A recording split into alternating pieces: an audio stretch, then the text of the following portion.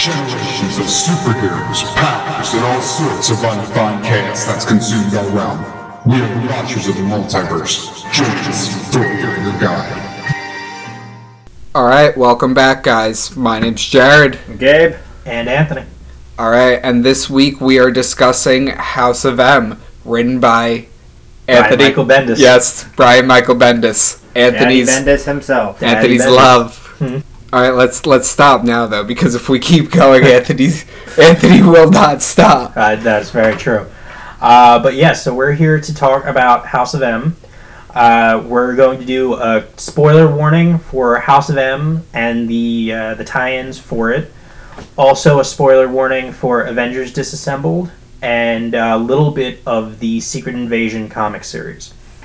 So if you haven't read any of that, you might want to check that out before listening to the rest of this podcast. But to get right into it, there came a day unlike any other, the worst day in Avengers history. Wanda Maximoff, the Scarlet Witch, had a mental breakdown, resulting in the deaths of Hawkeye, Scott Lang Ant-Man, and the Vision. After these events, Wanda was taken to Genosha by Magneto in order to heal, with the help of Professor Xavier. Xavier comes at his wit's end and ends up going to both the New Avengers and Astonishing X-Men for help.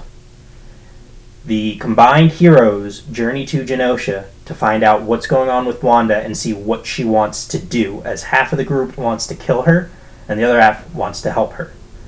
When they land in Genosha, the world goes white. And when they awake, everything's changed. This is the House of M. Okay. Wow. Alright, so a little context to that. Anthony told us that he had this really cool intro written out to kind of let you guys know the basis of the story and what's going on in this universe and how everything's playing out. I like that you basically took the same bit from each page of every tie-in and every issue of House of M, and you verbalized it, and that was really cool. Well, it's a combination of the usual kind of intro that they do for the Avengers, where, there came a day unlike any other, Earth's Mightiest Heroes, blah, blah, blah. And the fact that their worst day, which is Avengers Disassembled, and which was when Wanda had, her breakdown, and just mashing all that together with kind of your little intro page, your little, your intro page at the beginning of each of the comics. Right, okay. After that beautiful intro, let's go into all of the tie-ins and everything going on. What tie-ins were there? There were Spider-Man, there was the Wolverine tie-in, there was the Fantastic Four tie-in. Iron Man. There was the Iron Man tie-in, the Hulk 1999 tie-in. Utopia. The Utopia tie-in, Exiles. You had the prequel series of Avengers, Civil War, and Masters of Evil. Right, you had Uncanny X-Men. New X-Men. You had New X-Men. I think that may have been, other than individual standalones like Cable and Deadpool. Right, the Cable and Deadpool. Thunderbolts. But all of them coming together and showing every character in the Marvel Universe and what's going on with them, and not even all of them knowing what's going on, being affected and showing what their lives would be like in this parallel universe. It's crazy, because we just saw the Flash movie, and now we're reading this, and it's very similar, seeing both worlds and both sides of the glass. Well, what's interesting with seeing the Flash movie and reading Flashpoint like we did previously is that with Flashpoint, it's just a whole new breaking of the timeline, which resets everything that happened. With this, you have an actual break with reality. And they go into that with Exiles and the Uncanny X-Men tie-ins, where for Exiles, they're jumping through different universes, and they're like, 616 is broken. We don't know what's going on. We don't know what happened. It's not just that everything's changed. It is broken. And even Uncanny X-Men, you see when Captain Britain and Psylocke and Rachel Grey like come back into 616 and everything's just changed. Right. And them trying to like figure out what's going on and then losing themselves to this new reality is very interesting. I wish we would have seen, and maybe they did it in the tie-ins for Flashpoint, but seeing characters get just dropped into the Flashpoint universe beyond Barry Allen and seeing their reactions to everything like we saw in House of M. Right. I agree. Gabe, you've been oddly quiet. This was your idea for a comic book read. This is Gabe's favorite comic book series. Which is a surprise because it's Bendis, so you would think I'd be the one to say But I'm the one that was telling them we need to do this. What did you think about rereading it? What was your reaction? When was the last time you read it? I originally read it. It was right when I moved in with you, so it was around 2019. Okay. So about 4 years ago. I remembered a good portion of it, but it was completely forgot the ending. So it was really cool experiencing that again. Okay. Going into the tie-ins, I know we listed all of the many. There were 42 issues, including 47 issues, including the main tie-ins, and then you had the extra 15 with Civil War, Avengers and Masters of Evil. and then the extra What If with Spider-Man, with What If Gwen Stacy survived and came to Spider-Man's nuts. universe. That was insane. We'll but get into that. we That will was get nuts. into that. That was nuts. Maybe right now, actually. Maybe we should just... Well, and it's interesting that we're talking about that now because the first hero that you see wake up in the House of M universe is Peter Parker. And you see, like, that first panel when he wakes up, you see the wedding picture of him with Gwen. And you're like, alright, so something's clearly different before it jumps right into the rest of the story. You know that immediately. But, what was your guys' favorite tie-in? Oh, that's Series-wise. The Wolverine. Wolverine? Wolverine was a good one. The Avengers tie-in was one of my favorites just because when I first read it, I loved the different takes on the characters. With Luke Cage With leading Luke it? Cage leading this subversive freedom fighter-esque Avengers. I mean, it's basically New Avengers at that point, if you think about More it, or with less, all the yeah. characters. Well, it was interesting to see the different... Because you see the Punisher, which I thought was interesting to have him included in there. Well, he was... As a cop. Right. But then seeing, like, the different... You get Hobie Brown, which fans of Across the Spider-Verse... It's not that Hobie Brown, but a version of him becomes Spider-Punk. But you also see, like, different mutants as cops. You see Blob as a cop, which I think is the funniest thing. That was cool. You see Taskmaster as a cop. Mhm. And I think one of my favorite panels in that is when, after Taskmaster gets the shit beat out of him from Luke Cage. I feel like they really downgraded Taskmaster. Oh, they absolutely did. They were using him mainly just as the sniper to try to shoot him, who ends up shooting. I hated that, Tiger. though, because Taskmaster is such an overpowered mutant. Well, and that's the thing, is that he's not a mutant. Is that his Or whole not thing a is just mutant, he remember, and that's the yeah. he memorizes movement, and it's really interesting. There's kind of like a not a subplot, but like a point there that they kind of gloss over, where they actually kind of elaborate with Spider-Man, where people who have these abilities but who are not mutants pass themselves off as mutants to be accepted in society. So Taskmaster passes himself off as a mutant. Nobody runs any kind of test or any kind of check on him or anything else. They're like, oh, this guy can do all this shit. He's a mutant. He has to be. And one of my favorite panels is after he gets the shit beat out of him, and Blob's talking to Warpath, and he's like, or Thunderbird. He's talking to Thunderbird, and he's like, I can't imagine, somebody passing themselves off as mutants, but, to be a human would suck. Not that I would know, because I'm a mutant. Yeah. All of me's a mutant. Yeah. And Thunderbird's like, yeah, that's great. Right. To the benefit of us all, or something like that. And I'm like, yeah, that's like those little bits and pieces. That's that what are I'm always confused funny. about. Why don't all of the non-mutants with actual powers just go off pull a Spider-Man and say, "Hey, I am a mutant. You don't know how I got these powers. I was born with them." Well, How are they going to get a radioactive spider, though? Well, I mean, you have Luke Cage for perfect example. Well, that's what I was going to say. So in Avengers specifically, you have Luke Cage who has his steel-hard skin, and the prison that he was at where he got his abilities was like half destroyed. The records are destroyed. You don't know that he's the same dude. You have no idea. He could have passed himself off as a mutant this whole time.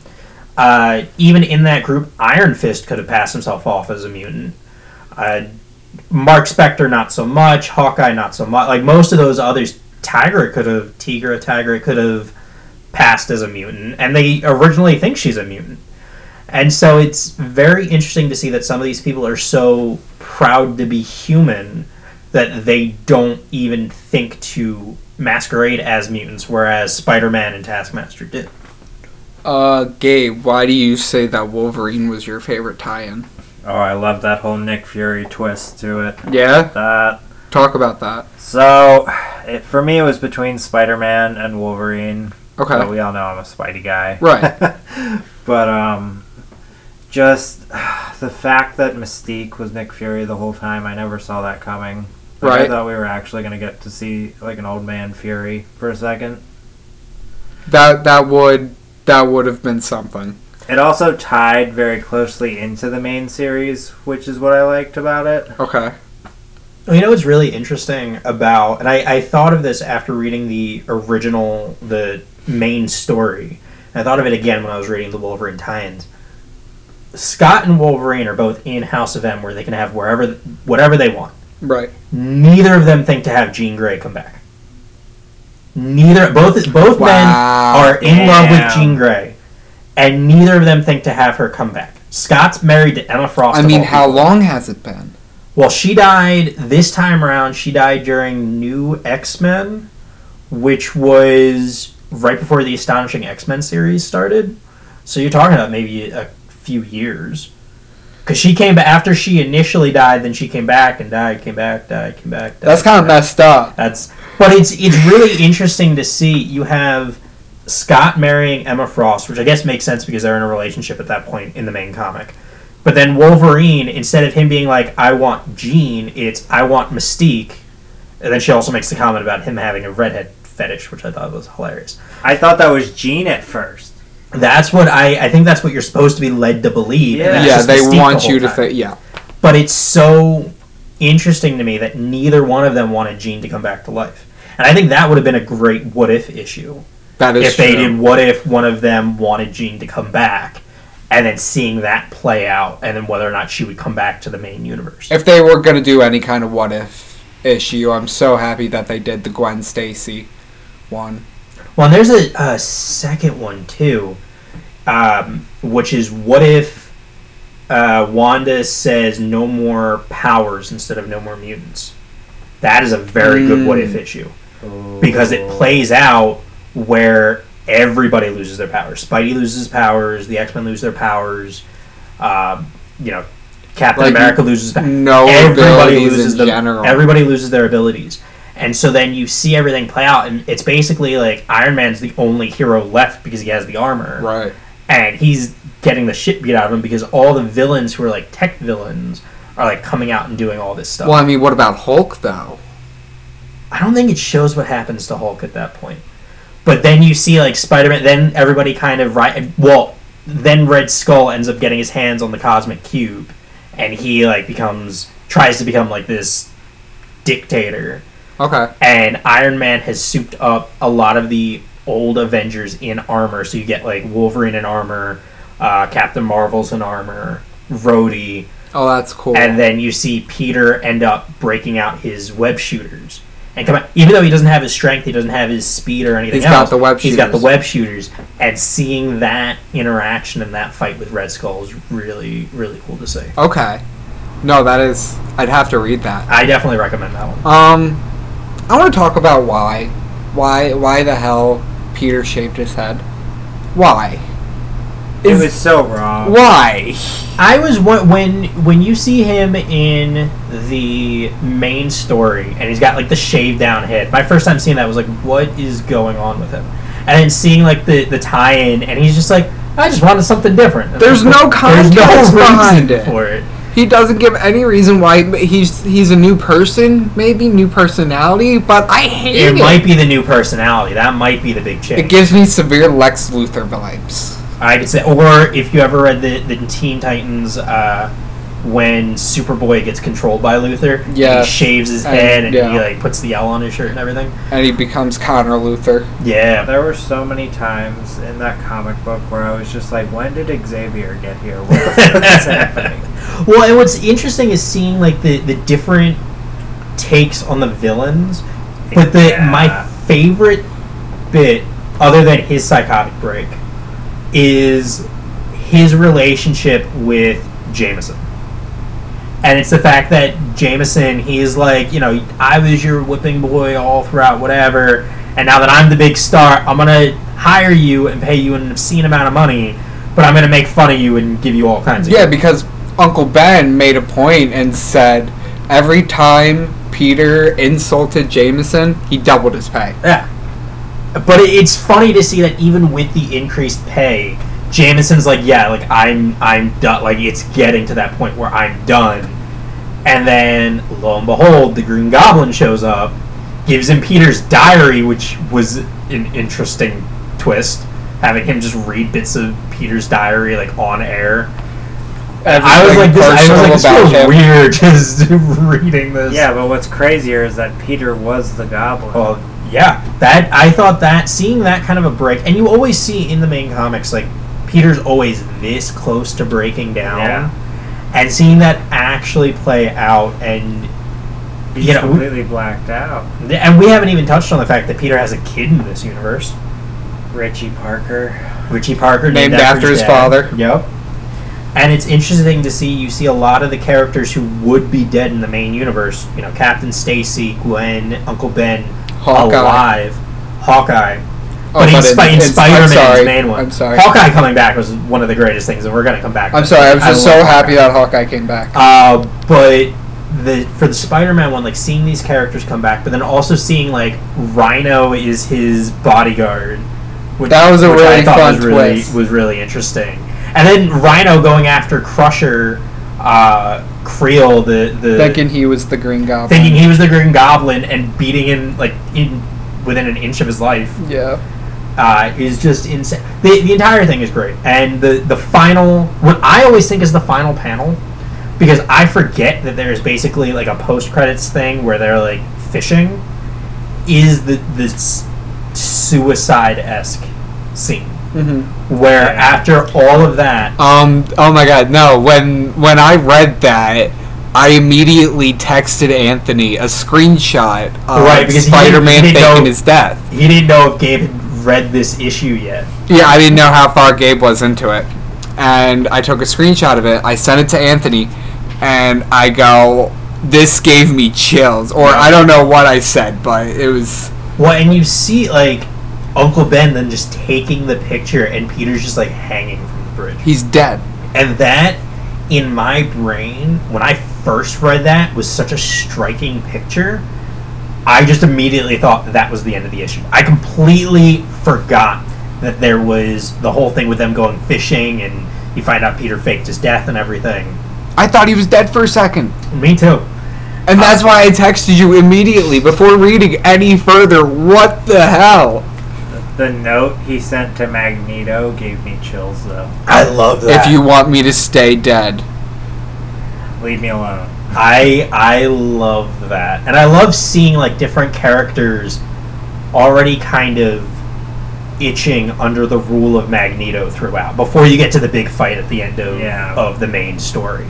But what's also interesting is that this entire Spider-Man miniseries takes place between issues 1 and 2 of House of M, because issue 2 picks up with them back in New York, and if you read the What If series, they lead you to believe that after they go fishing or whatever, they come back into New York, and that's then when Peter gets picked up by Wolverine and the Avenger group.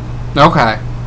So maybe it's not issue 2. It might be like issue 3 or something. I was wondering when it kind of took place on what was when he got picked up, because I feel like it's kind of out of order with how we read it. And the thing with tie-ins like that is that you never know, unless there's like a hard and fast guide as to what the timeline is and where it comes into play. It kind of just... It's hard to really tell. And if you're reading them, like, you guys read the series on the Marvel Unlimited app, and I read, because I have the whole thing physically, I read the trade paperbacks.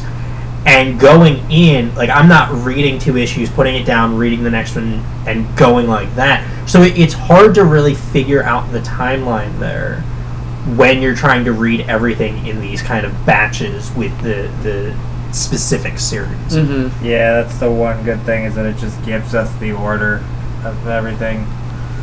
So I'll read a Spider-Man, then a Fantastic Four, then an Exiles, then it'll go back to the main story. But now that you guys shared your opinion on favorites on the tie-ins, I think that my favorite, personally, was the Fantastic Four tie-in. I loved it so much. Dark. It was, yeah, that's why I loved it.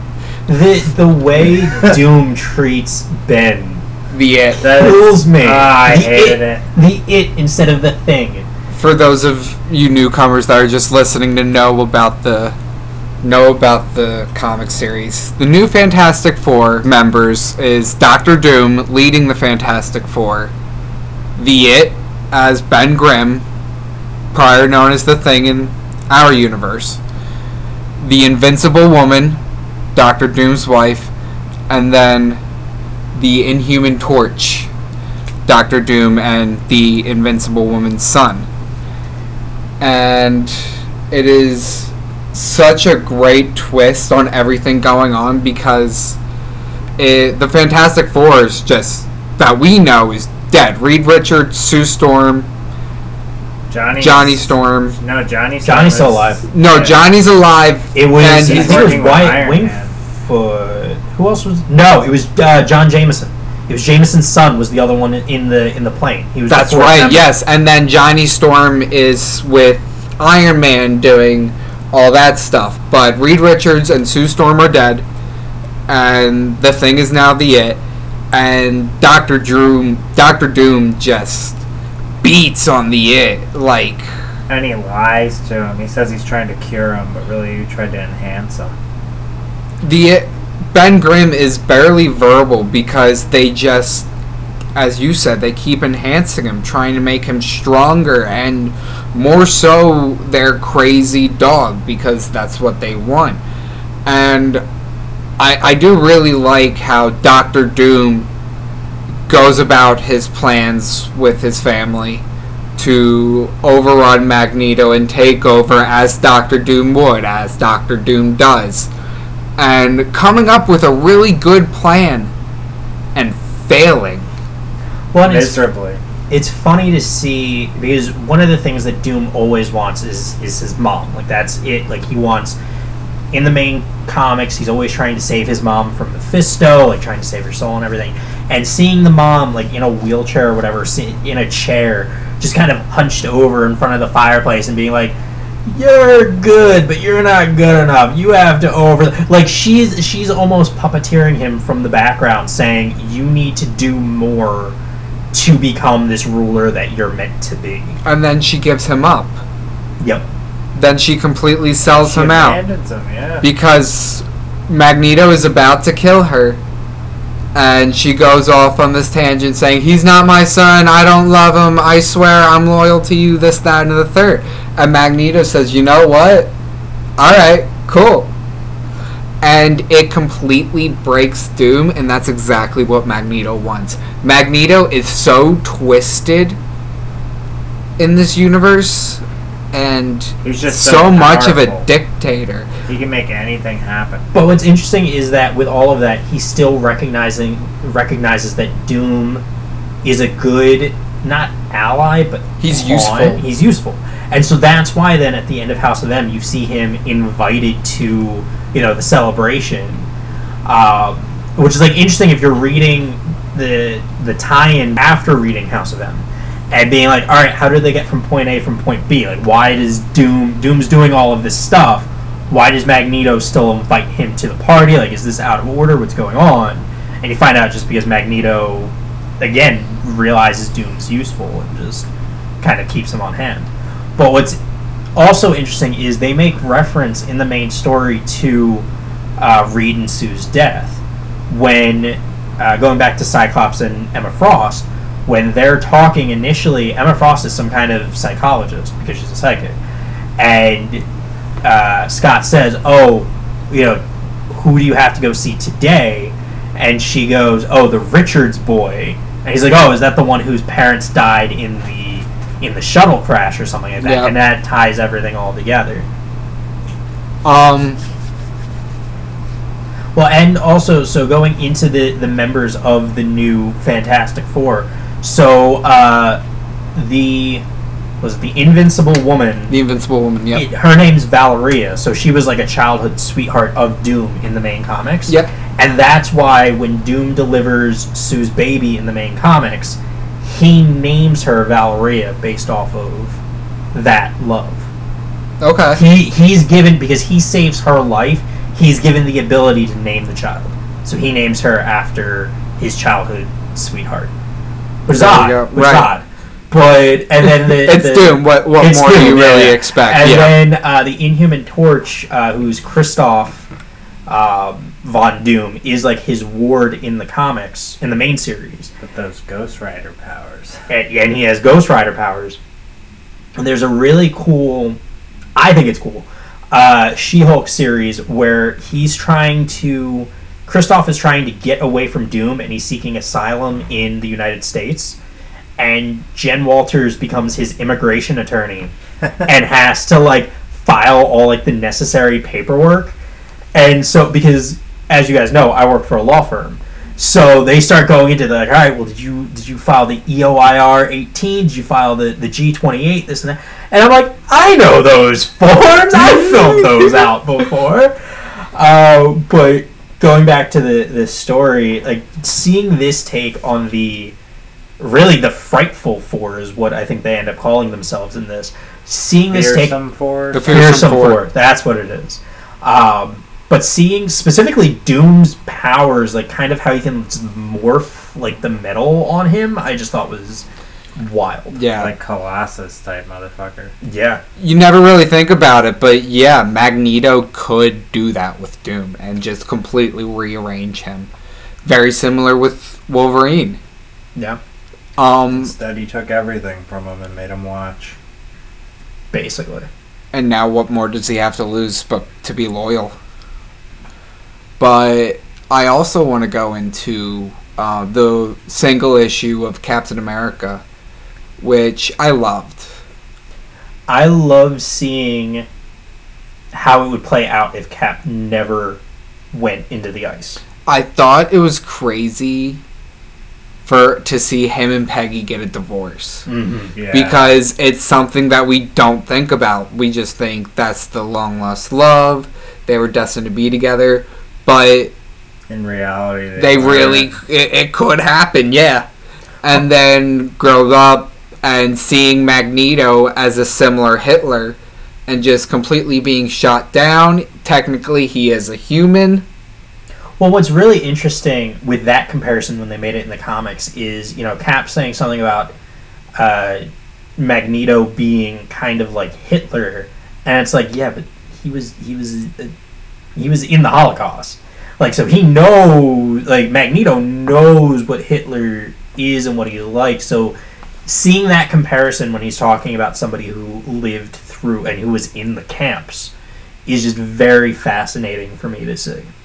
And then immediately being fired and shut down and that's exactly what would happen in this world. He would be shut down because of the rising dictator that has eventually completely taken over. And I'm very curious, actually, where that, kind of jumping back and forth, that one girl going through the main House of M series, that... Layla Miller? Layla Miller, yes. Layla Miller, who was able to just completely make everybody remember. And I'm wondering if you know more about that. So Layla Miller was created, as far as I'm aware, was created for the House of M series. So she didn't exist before this point.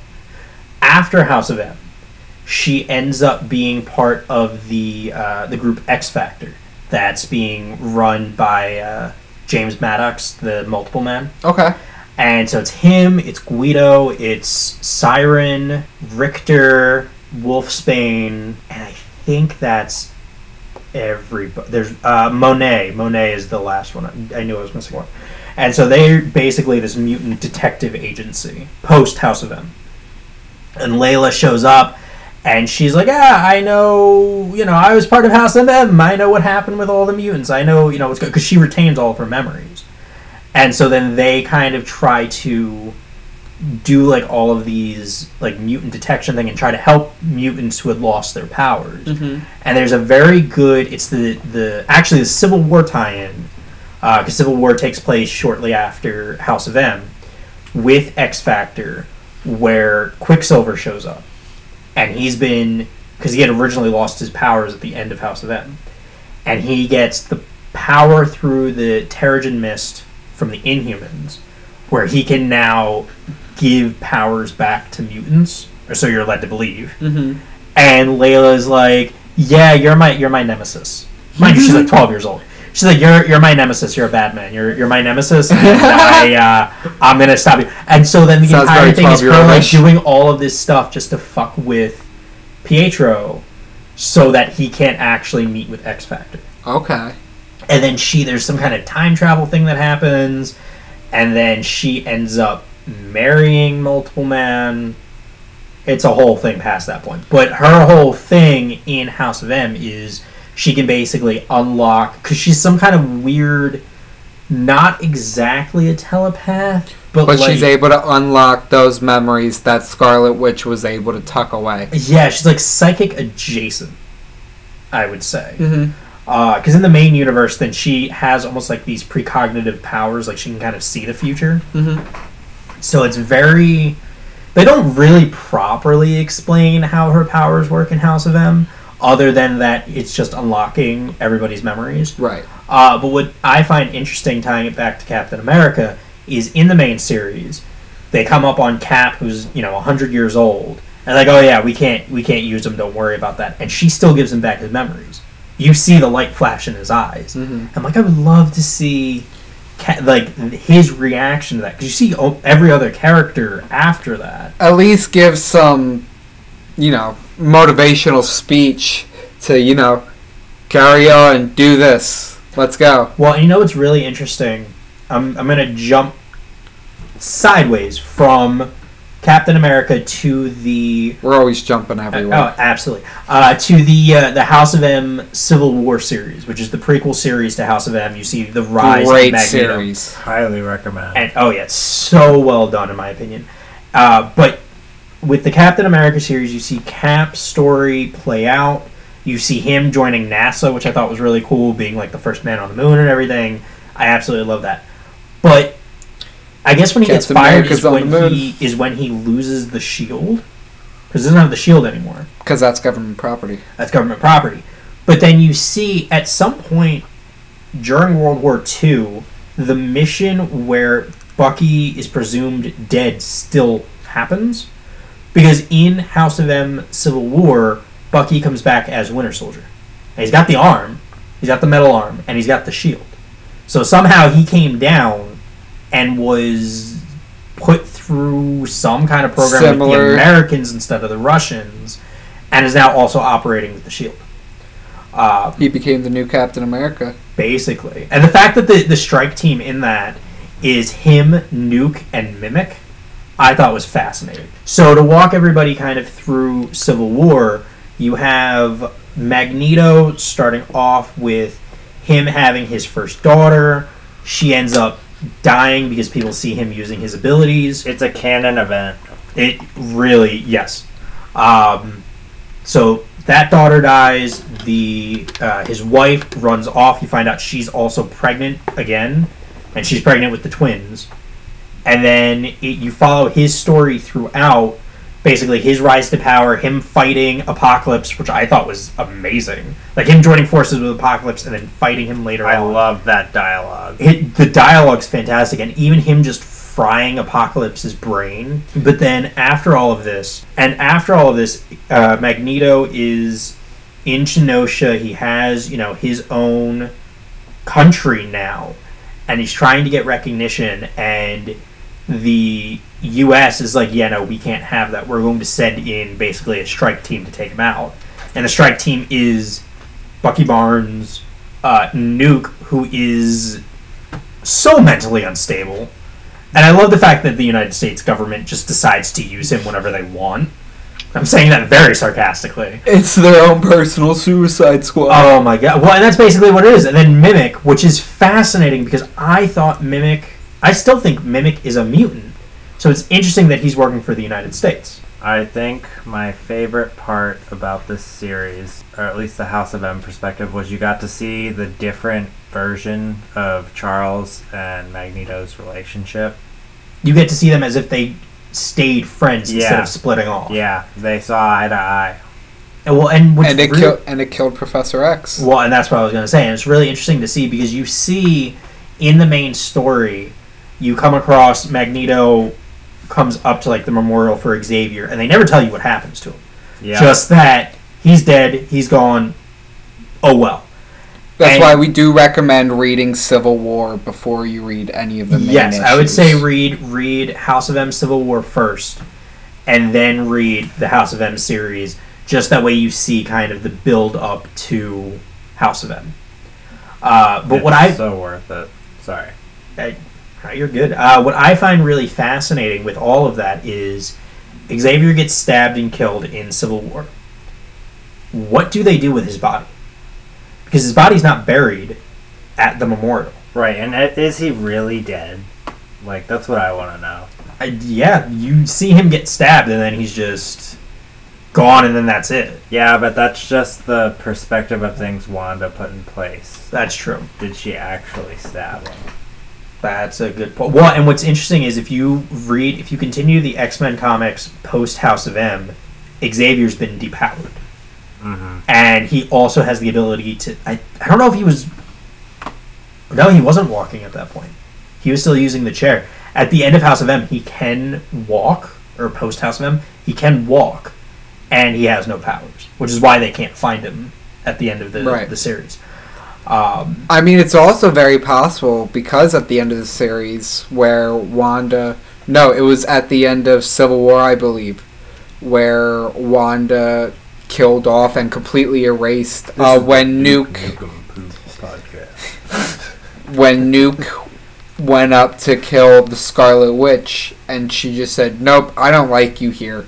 Gone." It's not just that. She says, what was it? It was something along the lines of, I gave you your mind back. Because he, before that, was just this mindless killer. She's like, I gave you your mind back, and this is how you repay me. Mm-hmm. Another scene that's similar to that is when she carries Sabretooth in, and they're like, get away from him, he'll hurt you. And then you just see her like go into the shadow, and she's like, I doubt he'll try to hurt me again. Well, and it's really interesting to see like Sabretooth as just the caged pet. Yeah. That they just release whenever they need him to go after somebody. And then the fact that he kills Graydon Creed, who's like his son, or like his descendant, or whatever the case may be. Yeah. And they write it off as an animal attack, which not wrong. But the kind of spiritual sequel to Civil War is the Masters of Evil series, which House of M, Avengers, Civil War, and Masters of Evil were actually released a couple of years after the main series came out as kind of these prequel series, so you see, more of the world that was going on. So it wasn't coming out at the same time that the main series was coming out. And what I love about the Masters of Evil series, I'm a big Hood fan. I was about to say the Hood. I absolutely love the Hood. Parker Robbins, he's a psychopath, but he can do no wrong. He can do a lot wrong. But I love the character. I've loved him every time he's popped. Bendis brings him into the New Avengers series after this, as this like big player, basically doing what he tries to do in House of M. Like he gets this big criminal organization going, and I just absolutely love the character. I love that he kind of just brought together this heist crew and taught them. Like, I don't know if you guys have seen The Money Heist. Great show. It's very similar what they did there. Whole classroom, this is what we're going to do. This is how we're going to do it. This is how we're going to get away with it. And it's perfect the way he teaches them, and I love the dialogue from all of the villains that we know and love. And it's the entire series was so cool. Well, and what I think is really cool is he tricks himself into becoming a freedom fighter. Like, he's like, all right, we have this big criminal organization, and we're gonna take a page out of the mob's handbook. We're going to create our own human society and the humans, and we're just going to use this as a distraction. So I'm going to be over here, yelling about, mutants suck and humans, deserve rights and all this stuff. And then this group's going to go break into this bank. And you guys go do that, and we're going to clog up the streets so that you can go do that. And then it slowly becomes, well, wait, but humans really aren't being treated that well, and we should probably do something about this. To him then liberate, and it's interesting to watch Parker's movement and then seeing it in parallel with Magneto's rise. Yeah. Because Parker then, it's all about trying to provide for his kid, provide for his ex-wife, all that stuff. And then he goes and liberates a country where humans are second-class citizens. It grows into something more. And then grows into something more. I really wish that we saw the Mask's face. That's always been something that's interested me in that, and then later on in the New Avengers series, because she pops up as Parker's love interest then as well. Mm-hmm. And I want to see her face. That's the whole... I want to see what's so mangled about it. I just want to see it. But the fact that... who was it that said that? One of the brothers that could rearrange flesh right before he died said, I could fix your face, I could make you better, I can it was one of the Madison brothers. Yeah, one of the twins. And said, I could, make you look right. And Parker answered for her, she's fine. Bang! Well, and just a quick edit, it's the Jeffries brothers, the ones Madison Jeffries, and I can't think of the other one's name. And what's interesting is Madison Jeffries later becomes part of, the main X-Men book when they go and have Utopia, their own island, later on in the comics. And he pops up, here and there, he's doing all this stuff. And I'd only ever known Madison. I never knew there was apparently this second Jeffries brother, whether or not he existed before House of M. That can control technology. No. Madison's the one who can control technology. That's right, the one who can morph the flesh. I'm sorry, I got it backwards. And seeing him absorbing people and become this giant flesh monster, I was like, this makes me this makes me deeply uncomfortable. Oh, I was like, I don't like what I'm seeing here. And their faces, the two of them, is just wrong on so many levels. Well, and the fact that Parker then kills him just by getting absorbed and then letting the demon take care of everything. Which, fun fact, the demon who inhabits the cloak is Dormammu, or one of his lesser demons. Dormammu, I've come to bargain. I thought it was crazy seeing Wolverine with a gun as a S.H.I.E.L.D. agent. Yeah, that's what I'm saying. That's why that was my favorite. I thought it was insane seeing him shooting people and using a gun, because Wolverine is known to hate guns. Well, what's interesting is, you see it later on gearing up for Death of Wolverine, which happens years in the future, where he then loses his regenerative abilities, so he can't use his claws as much. He then takes up a gun, because that's all he can really use. He was also in the war. Well, that's true, but I'm just... As Wolverine... No. I'm used to seeing him up close and personal, and slicing and dicing and being the best there is at what he does. And so, seeing him with a gun and seeing him when he's talking to, I don't remember who he was talking to in the main series, and they're like, "Oh, well, what did you get, or what did you want to be?" He's like, "I guess I just always wanted to be Nick Fury," and they're like, "Oh, that's interesting." But it's just, well, and let's talk about the Red Guard, his team, because it's him. You have Sebastian Shaw running the whole thing. Yeah. You've got Jessica Drew as the token human. You've got Toad, of all people. You got Taskmaster. Taskmaster was part of the cops. I'm sorry, yeah. You've got Nightcrawler, and you've got Mystique. And Rogue. And you got Rogue. Yes. And that's just such an interesting lineup, but I'm going to focus in on Jessica Drew. And I know, Jared, I mentioned this while we were texting about it, that there was Secret Invasion. About it. It was in the group chat with you. Oh, yeah.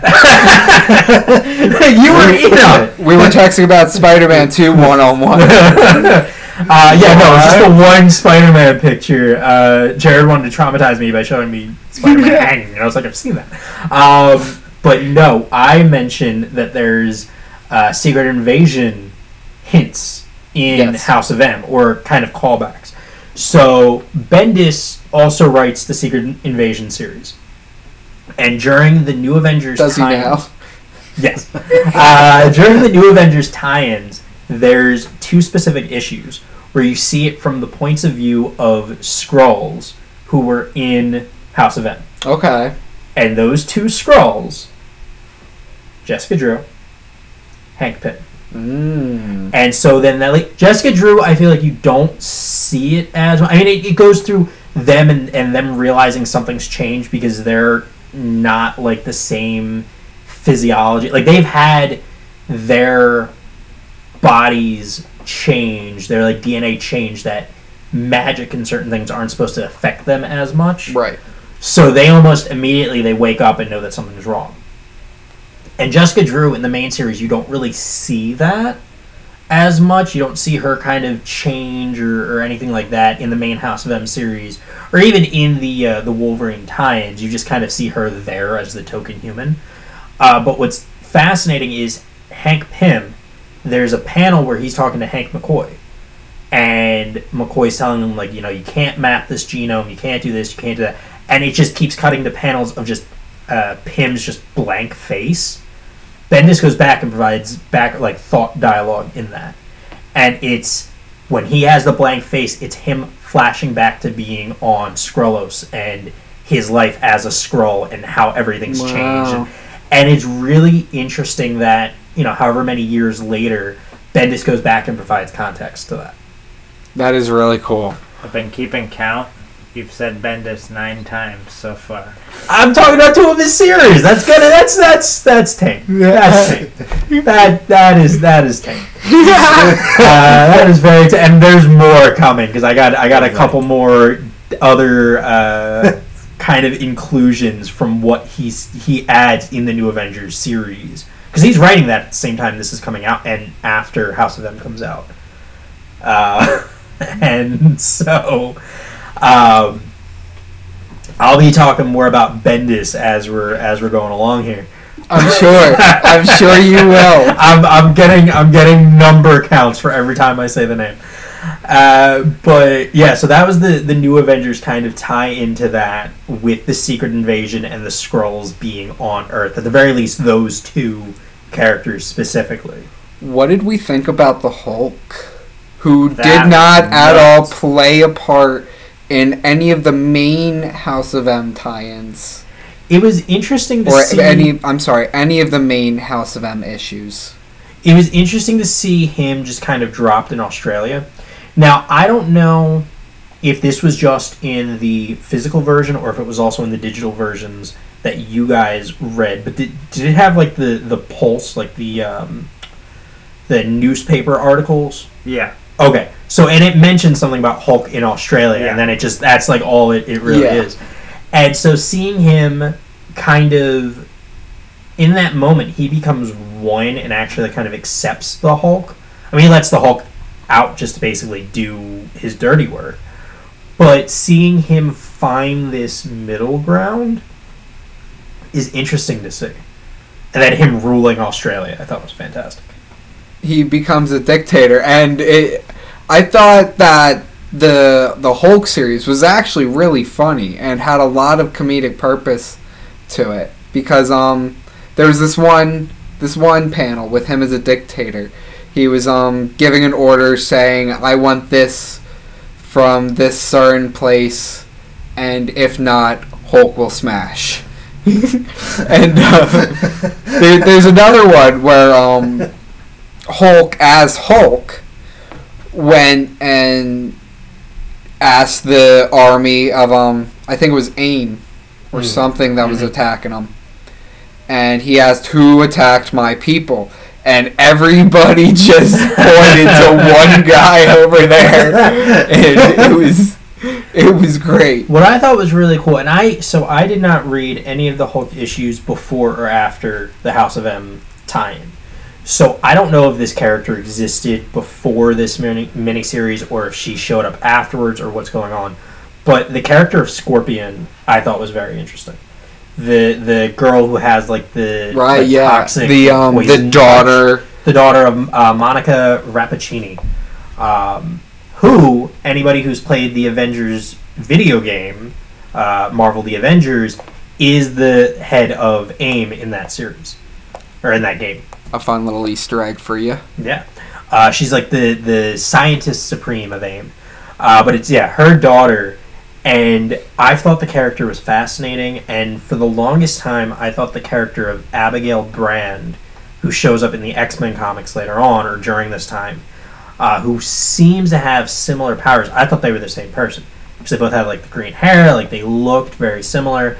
And I don't think that's the case. I don't know if Scorpion was just created for this or what, but I thought she was a fascinating character. Oh, it was a really good take on this character, and I really liked her intrusion. I really liked her inclusion, and every bit she had to the Hulk series. I do like that the Hulk was its own standalone series. He didn't really have a part to play in everything else. He was just kind of trying to live his life, do his thing, and honestly, Bruce Banner got exactly what he always wanted. He was able to live in peace. He has closure. He's accepting with his other part, and he's good. Well, and it's interesting, especially since I mentioned this earlier with the whole Jean Grey thing, that Bruce, I guess what he always wanted is to be at peace with the Hulk, which is what he kind of gets. And it's, instead of him being like, because I don't know if Betty's alive at this point, because she dies at some point in the comics. And it's not like he wants her in his life and he wants to be married to her and all this stuff. It's like, no, I want to be at peace. And then he sleeps with Monica, and that's that. And I'm like, it's interesting to see where some of these characters are. And again, I didn't read the Hulk series before this, so I don't know if they've established that he's just moved on from Betty or what's going on. But it would have been interesting to see what Betty Ross is doing at this point, or even seeing Thunderbolt Ross, seeing what he's doing now. I would have liked to see like a little Easter egg inclusion of maybe Bruce Banner is at a diplomatic war with Ross or something like that. Just them going against each other. Or maybe him going against Abomination. That would have been cool to see some more like Hulk villains show up. Like if we could have seen like maybe the leader seeing the Abomination. I would have loved to even see just Rick Jones running around in the background or something. Right. I think the weirdest part out of all of it for me is that that's his idea of his perfect life. Well, it's interesting that he becomes accepted and a part of the Australian Aboriginals. Like he's accepted even though he's an outsider. Yeah. He becomes one of them, and then he hulks out and destroys everything. And they're like, all right, deuces. Like, see you later, I guess. That's kind of what happens as the Hulk. That's true.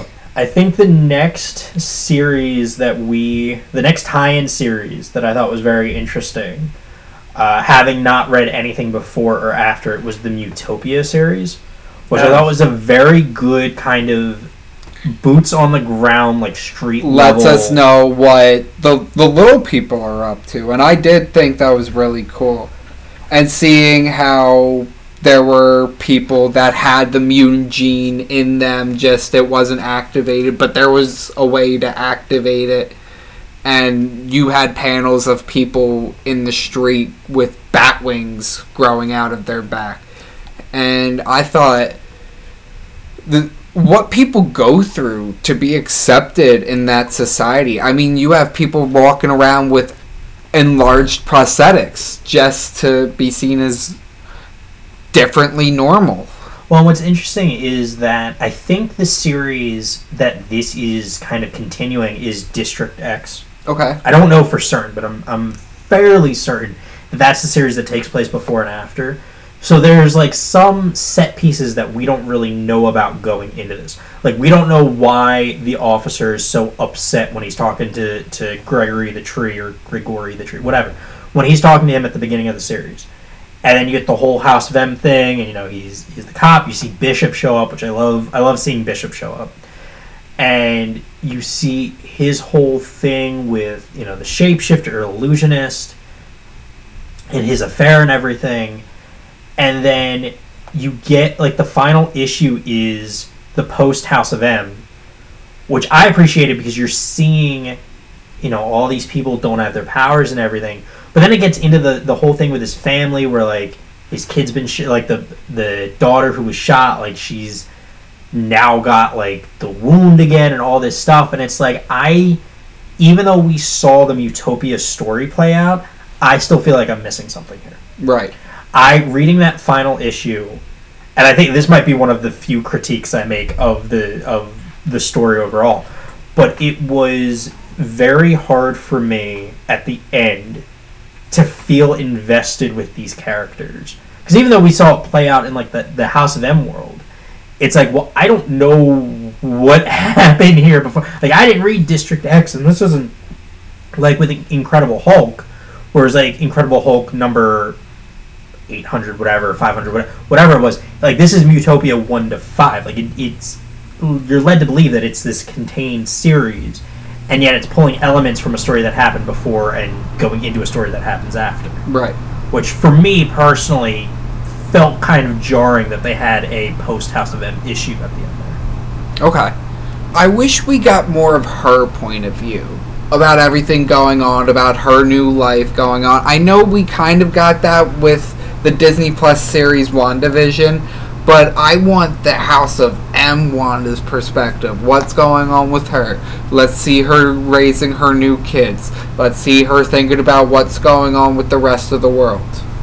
Well, and what's interesting is they kind of get into that, kind of, but not really, in Battle World House of M. So during the Secret Wars series in 2015, 2016, Marvel does all of these mini-series where they basically take these big events and just shorten them into 5 issues.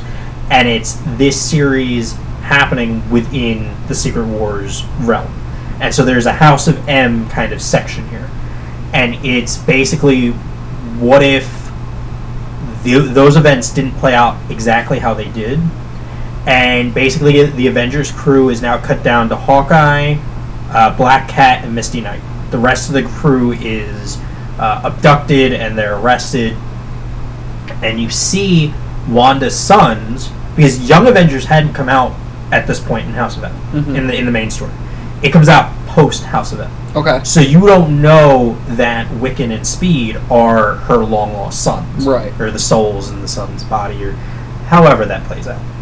In the Battle World story, because this is after all of that, it establishes that those are her sons and they're the royal princes, and shows that they're actually fighting for human freedom during all of that. So you don't really see her raising them as much, but you see them trying to kind of buck at Magneto's power and trying to free humans from these prisons and, like, going against him. I like that. I really do.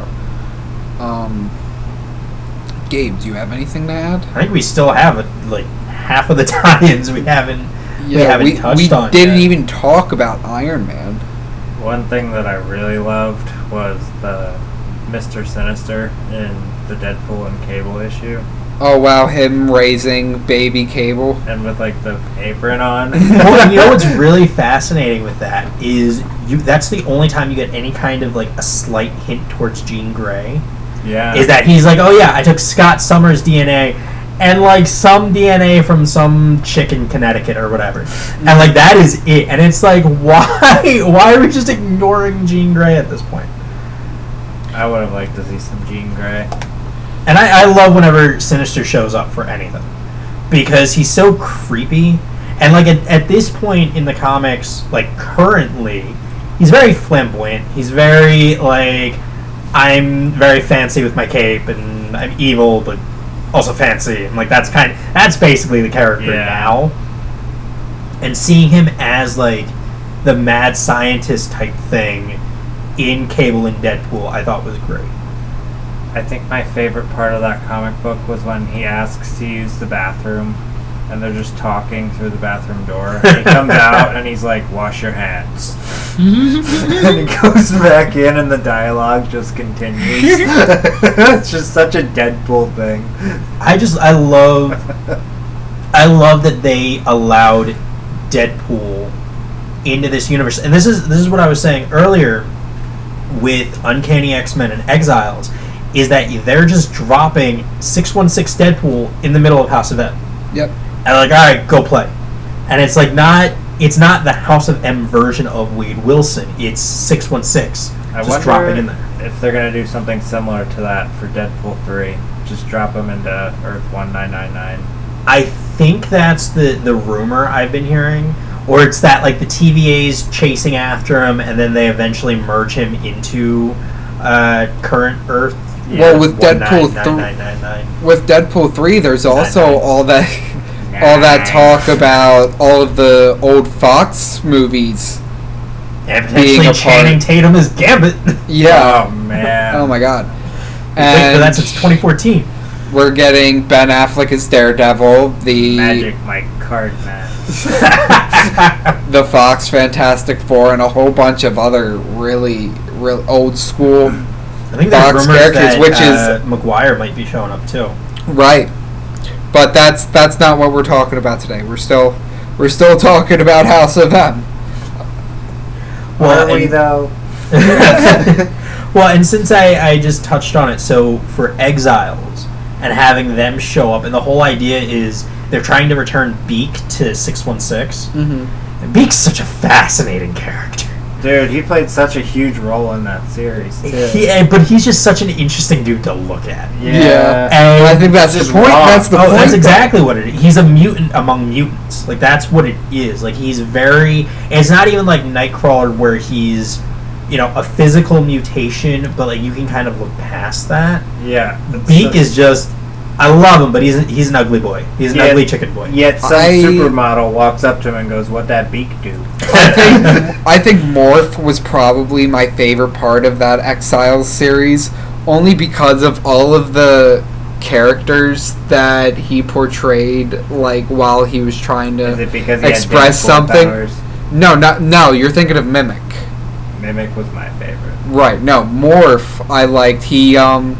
He did a comic book guy reference from The Simpsons, and then he did an Edward Scissorhands reference when he was referencing Tim Burton, and I really liked those because it's a comic book portraying movies and shows that we know, but they're kind of saying that it's in their universe in some way, or Morph, he goes through multiple universes. So in some universe, they have Tim Burton's Edward Scissorhands. Well, I definitely... Simpsons comic book guy. I definitely recommend... Because I've read bits and pieces of the Exiles series outside of the House of M mini. And I highly recommend more of the Exiles. Because it mimics Morph is such... Their powers are too... Their not names. similar, but their names... are too similar, and their powers are vaguely similar. I got them confused a lot while reading, I'm not gonna lie. I'm doing really good right now. If you like Morph, I highly recommend reading the rest of the Exiles series. I think I'm going to. His powers and his comedy. I mean, you see, I distinctly remember reading part of it, and I won't spoil it since you're talking about reading it. But he does get kind of emotional. Like, it's not all just fun and games at certain points. I love seeing that, though, that breaking point between such serious and funny characters. Very, very similar with how much I love seeing Batman break or something like that. It's so interesting to see. Well, and I think it's more interesting to see the funny comedic characters break. Like, jumping back to Spider-Man, like seeing Spider-Man break and also become the Green Goblin. Right. I thought is such an interesting take. And so seeing Morph in a later series, like, he kind of... There's an emotional moment where he kind of breaks. And it's just very interesting to see him going from this upbeat, happy guy to then seeing what plays out. Perfect example when Spider-Man gets all his memories back, Peter Parker, and realizes everything that's happened. He realizes that everything that's gone on is a lie. And the fact that he knows that he has to fix it destroys him. Well, I'm going to... sorry, not to interrupt, but I'm going to talk about his reaction at the end when we get to the end of the podcast. Because his reaction at the very end of the main series, I think, is amazing. Like the main series? Okay. The main series. Yes, when Peter Parker realizes that everything that's gone on is a lie, and just his moral code, the fact that he has to fix it and change everything, and he does not want... He has Uncle Ben, he has Gwen Stacy, he has a son, he has everything that he could ever want, and he has to stop it. His line in the main series, when he's talking to Luke Cage, and Luke's trying to call up Jessica Jones, because at this point in the main comics, they have a kid together. I don't know if they're quite married yet. But Luke calls up Jessica, and she's actually in a relationship with Scott Lang, which they did in the Alias series. Mm-hmm. But then Luke tells Peter, he's like, "Oh, are you going to call Mary Jane?" No, she's a supermodel. She's an actress. Like, she's all of this. Like, why am I... her life's so much better without me being a part of it. And it's very interesting to see in the miniseries that he still works closely with Mary Jane. Like, she's his leading lady in these movies. And so, yes, she has this rise to fame, but he's still there. He still has some kind of a pull with that. But there's also, I feel, that it goes into it in the What If series, where if Peter Parker had to choose between Gwen Stacy and Mary Jane, he's going to say Mary Jane and stay with Mary Jane because he's married with her, but he really wants to be back with Gwen Stacy. And if he had to choose emotionally, he would absolutely choose Gwen Stacy. And I think that he didn't make that call to Mary Jane because he didn't want to. You might be right there, but I love in the What If series when Aunt May basically pulls him off to the side and she's like, "What are you doing? Yeah. You need to make a choice. You can't just bounce between both of them. You can't have both. Like, you need to pick what you're doing. If you're leaving Mary Jane, fine, go with Gwen. If you're leaving Gwen, fine, go with Mary Jane. But you can't have both." And it's his moral issue. It's a very big moral issue because he's married to Mary Jane and he doesn't want to break that vow, but Gwen Stacy and his son are back, and he still has those memories that they had over in that parallel universe, which makes it even worse that he still has this love. And he grew up with Gwen Stacy with a loving relationship and a child, same way he did with Mary Jane. The only difference is he didn't have a kid with Mary Jane, and that definitely is a completely different bond. Well, and what's really interesting, so on TikTok, there's an audio from the show New Girl, and I've never watched the show, but the one character is talking about how he lied about breaking up with his ex-girlfriend, and he's actually dating the two women at the same time, and he's like trying to explain it to this other character, Nick, who is Jake Johnson, who voices Peter Parker in Into the Spider-Verse and Across the Spider-Verse. Okay. So it's that actor, and he's like, "So you broke up with so-and-so?" "No." "But you're dating so-and-so?" "Yes." Yes. "So then you broke up with this?" "No." "I don't know what you need to do to rectify this, but I didn't break up with anybody. I'm dating them both." He says, "No, you can't have multiple wives. You get one wife. You get one wife. And the entire time I'm rereading the What If series, and I'm like, you get one wife, Peter. You get one. You gotta pick. And it's, yeah. Anthony, you gotta watch more New Girl. That's a great show. I need to watch. I keep wanting to watch it, and I just have not started it. I mean, honestly, what would you guys have done in that situation? It's difficult because, like you were saying, like Peter, like he fell in love with Gwen first, Right. and he loved her, and the guilt. I wonder at this point, because it's so many years for us since Gwen died, and I think with the sliding time scale, it might be like maybe 5 years for Peter or whatever it is. But I think they mentioned that it was around 5 years since. Something like that. And I think at this point, Peter's in love with the idea of Gwen Stacy and what she would be, and not so much in love with Gwen Stacy. Right. Like, he loves the idea of her and the idea of what life would be and all of this stuff. But it's not, like, who's to say if, Norman hadn't tossed her off the bridge, that they still would have been together. I completely get that. Same thing with Captain America. Well, and so moving on to the new X-Men series, which I thought, again, I hadn't read up to this point in the new X-Men, the main series. But this one you see, the new X-Men and the Hellions. Basically, the Hellions work for S.H.I.E.L.D., and then the new X-Men are like their own private thing. Yeah. And seeing them team up and you're seeing this international reaction to the House of M, which I loved with the Incredible Hulk, and seeing Australia's point of view and seeing Black Panther's point of view for it when you go into his single issue, and seeing then with Japan's point of view. And everybody's talking about, Sunfire is so tolerant, and Japan's so tolerant and all this stuff. And then you find out the entire time the government's doing these experiments on people to make them mutations, to mutate them. Which was rough and it very much so gave me Guardians of the Galaxy 3 vibes with Absolutely. the testing and the mutations and all that. It was just very... It was dark. It was very dark. Well, if you want to talk about dark, when... I can't think of her name. When the blonde chick makes Quentin Guire kill himself. Oh, man, I know. And she says something, she's like... Or he says, he's like, I can just use my telepathy and just turn off your brain and make you, whatever. And she's like, so that's how you would do it. Do it to yourself. And then him just die. And I'm like, that's... crazy. That whole series was very, very... This whole thing was dark.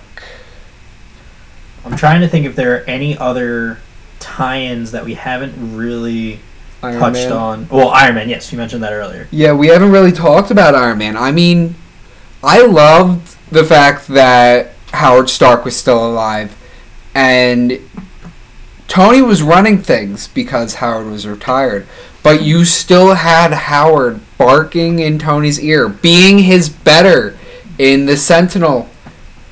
Howard being the master puppeteer that he is when it comes to Tony, and seeing how he manipulates everything from the beginning to the end of that series. And throughout the entire series, you are made to think that he's this bad guy, but he keeps telling you, I'm not the bad guy, just do what I'm saying. I'm not the bad guy, just do what I'm saying.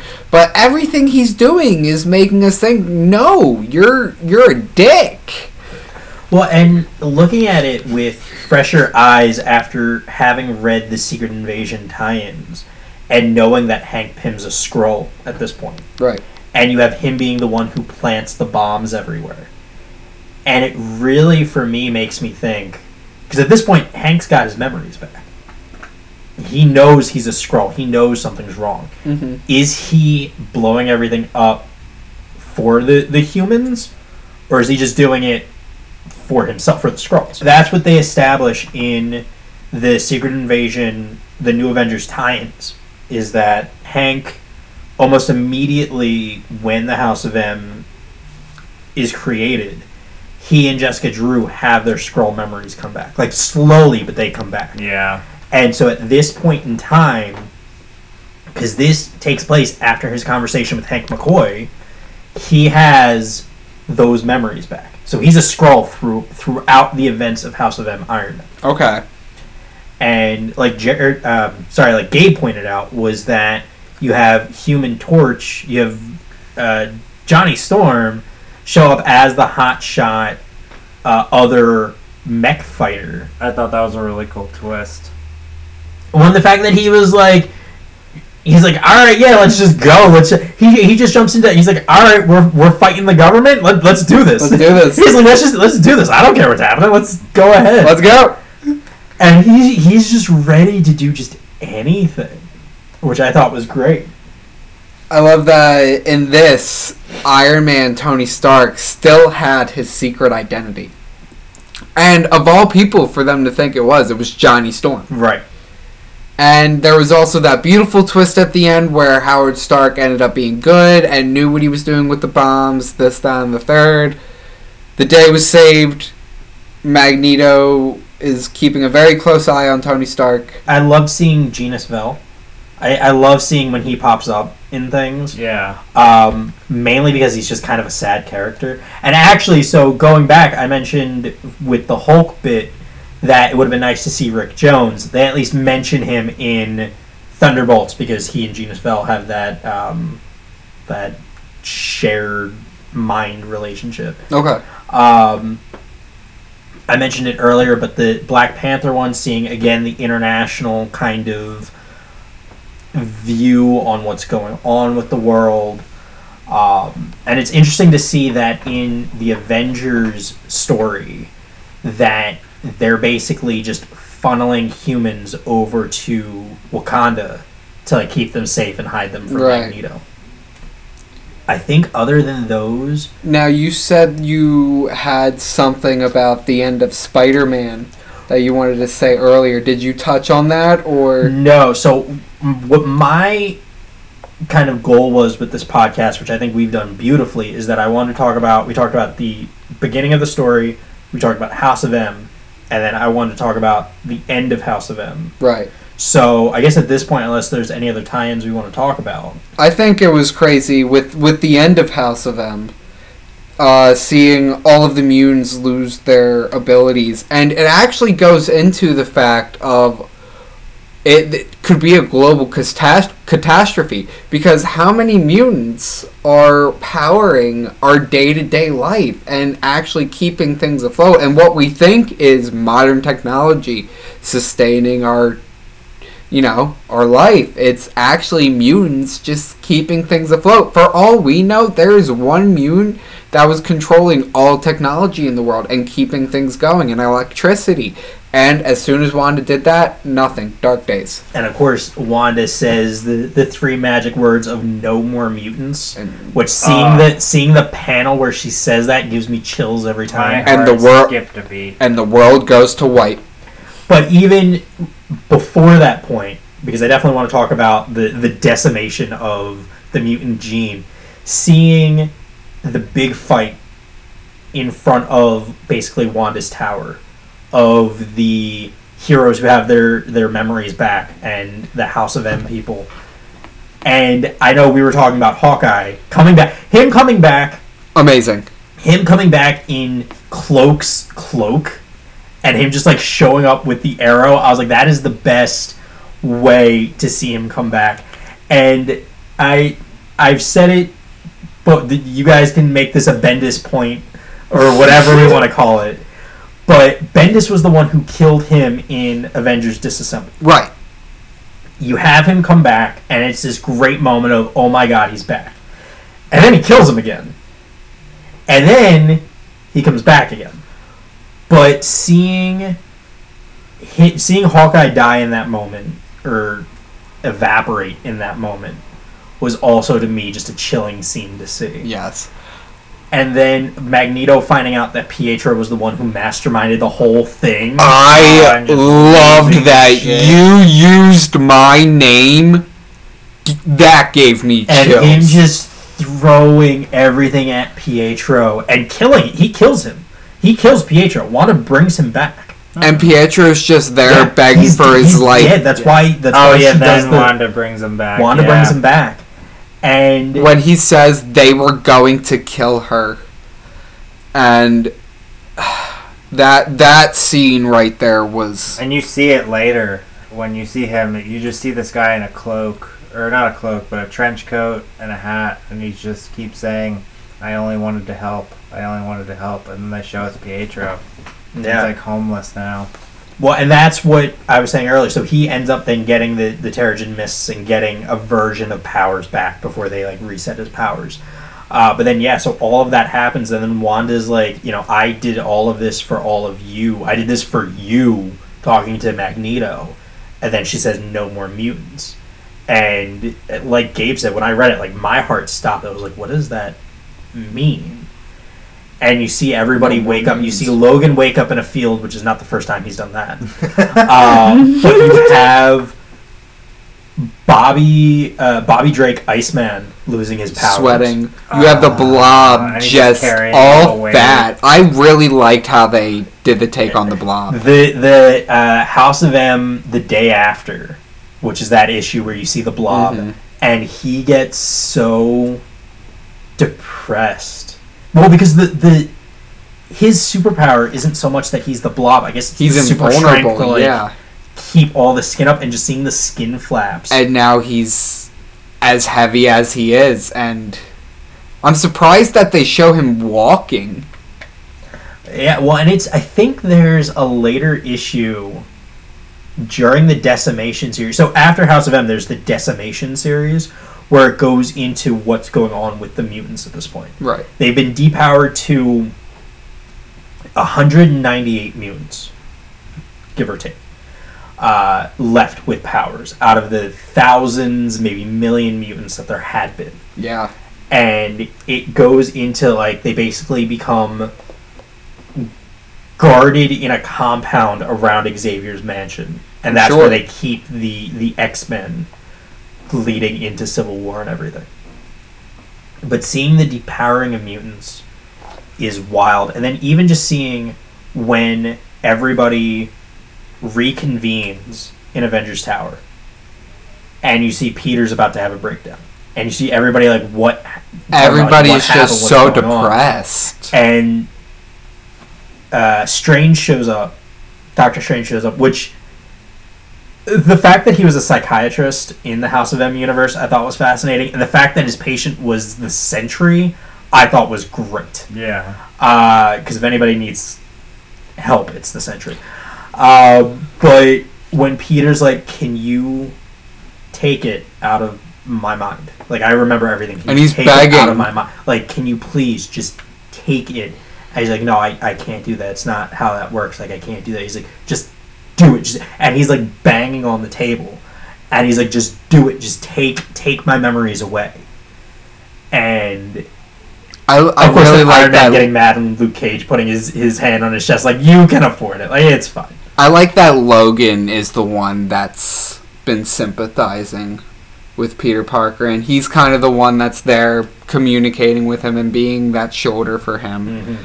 And I also see that whole scene is very similar and reminds me of Avengers Age of Ultron, where after Wanda Maximoff gets in all of the Avengers' heads, and then afterwards it's the Avengers on the jet. Captain, like a post kind of debrief kind of a thing. Yep, Captain America is on comms back with S.H.I.E.L.D. We took a hit today pretty hard. And that's exactly what I saw. What Wanda Maximoff, one by one, took on the Avengers mentally and did the exact same thing, and that's just two very similar outcomes I see. Well, and then we see the scene, or the panels after that, when there's the alert at Avengers Mansion. Right. And there's the article about Hawkeye's death with just the arrow through it. Mm-hmm. Yeah. Bendis brought Hawkeye back again, and you see that play out in the new Avengers series. So after this point, all of this happens. You have no idea where Wanda is after this. Mm-hmm. Magneto does not have any powers anymore. Xavier doesn't have any powers anymore. And what's fascinating is that if you see the ending panels of House of M, of the main story, they talk about, all this power, these mutant powers are gone, but they can't just be gone. They have to be somewhere. Right. And you see that flash of light. If you read, because it's just one story, if you read New Avengers Volume 4, which is the Collective, you find out that these powers are just basically in the atmosphere. And before anything happens with them, Maria Hill abducts Spider-Man. So the New Avengers are fighting somebody. Backtrack. And Spider-Man and a newly formed, basically, Baby Vision, who's part of the Young Avengers, are, like, meeting with Maria Hill, and they're, like, walking through everything with S.H.I.E.L.D., and Maria Hill uses her psychics. They basically turn off the Vision and make Peter black out, and they bring him in an interrogation room. And they make it a point to not tell anyone prior to this that House of M happened and that it was caused by a mutant. So all they know is just that mutants lost their powers. They don't know. They don't know. The average person does not know what happened. They don't know what's going on. They don't know anything else. And Maria Hill wakes Spider-Man up and she goes, "What is House of M?"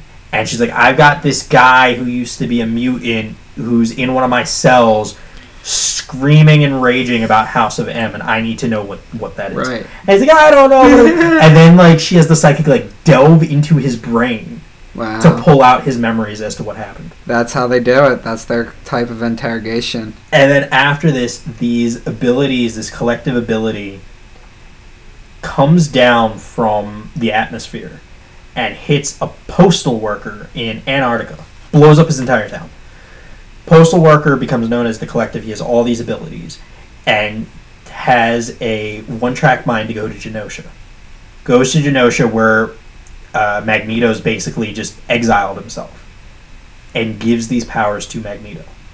And so then the New Avengers have to fight Magneto, resulting him maybe or maybe not dying, which of course he didn't, because nobody stays dead in comics. Never. And so then that's kind of almost like the epilogue to House of M, like what happened with all these powers and abilities. Right, okay. And then we don't see... One of the things I love about House of M is that it's one of those stories that you feel the repercussions of for years to come. It's not like... Civil War, you feel it a few years after. Secret Invasion, you feel kind of the repercussions a little bit after that. But House of M, from the moment it starts to basically up until Avengers vs. X-Men, the entire world is just not the same. Right. Yeah. It's a wild turn for that universe. And I really liked seeing how Scott Summers was on comms with everybody around the world, all of their allies, trying to get help. And everybody they all say, we're having the same issue here, and we need to handle our own people. And it's crazy seeing that another kind of global catastrophe caused by Wanda Maximoff. And leading off from there, I'm wondering what you guys are rating this F- through A+. Oh, it gets an A+ out of me. The entire story. Perfect grading from you. The entire story for me is just great. Seeing these different versions of all of these characters that we know, and I feel like there's something for everybody here. Like, if you just want to know, all right, what happens to Peter Parker in this, you can just pick up that individual story. And, like, these self-contained, if you want to just focus on one character, you don't have to read the full story. You can just read these minis. It doesn't matter what happened in the main book. You can read the miniseries, and that's great. you could ignore all the miniseries and just read the main book, and it's still great. You get the whole concept from all of it, yeah. But then when you do read it all, it just builds this huge story. Which is even more amazing. And that's why you should always read all of it, guys. Go the extra mile. Come on. Don't be a bitch. Well, and if you want to see what happens with Wanda after this, read Avengers: The Children's Crusade. And you find out kind of why Wanda did what she did. You find out there's some machinations happening in the background that happen. It takes you kind of pre-House of M, and you find out why she was the way she was. Okay. Gabe, this is your all-time favorite. I can only assume yours, but go ahead. A+. A+? Hands down, A+. Yeah, go off as a Y. Very similar to what Anthony said, I like that you can read certain characters, but you can also read it overall. But it changes the entire universe. You get a completely new perspective on all these characters. You have no idea what to expect. I had no idea how it was going to end the whole time, and that's one of the main reasons I love certain stories. I love the surprise. When it wasn't predictable. Like, there are some stories, like... Because you had no idea what was going to happen. If you read certain events, it's like, alright, but, everything is going to be fine at the end. Like, everything is going to somehow work its way, and, like, yeah, but you don't know. Might happen. But for this to end the way it does, and then you have the repercussions, you have... It doesn't just end in the final issue. They basically lost. It reminds me of Avengers Infinity War. Just because, like, the way they're leaving it off and all that uncertainty, and you have no idea how this change is going to affect all these characters. I am going to go in with my rating as a solid A. No plus, no minus, just solid A. And I loved every bit about it. Shun the non-believer. Shun. Shun me if you must. But we will. Oh, I'm gonna. We've already started the shunning. I loved not every bit about it. I loved how, like you guys said, the uncertainty. I loved every take on every character, and I thought it was great. The only thing I didn't like, there were a lot of things that just felt unfinished with the Mutopia, or I was very confused as to why Peter Parker shaved his whole head. Just stuff like that. Just things that didn't really make sense to me. But other than that, I really liked it. That's why it's getting the solid A. I have a feeling, now that I think about it, since we're back on Peter's shaved head, that the Spider-Man series came out after issue whatever, when you see Spider-Man in the main book. Right. And I think then they had to try to figure out some way to explain why he had a shaved head. And they're like, alright, he just wanted to do it. Like, that was the change that they made in the main book. And then for the miniseries, they were like, alright, well, we have to explain this somehow. Oh, God. Alright. I have a feeling that's probably what it was. That's just so dumb. them trying to write it That's such lazy I'm not basing that on anything. I know, that's just your assumption, but come on, I really wish that's not it. My belief. But, alright, thanks for coming in, guys. See you again in 2 weeks. Thanks, guys. Have a good one.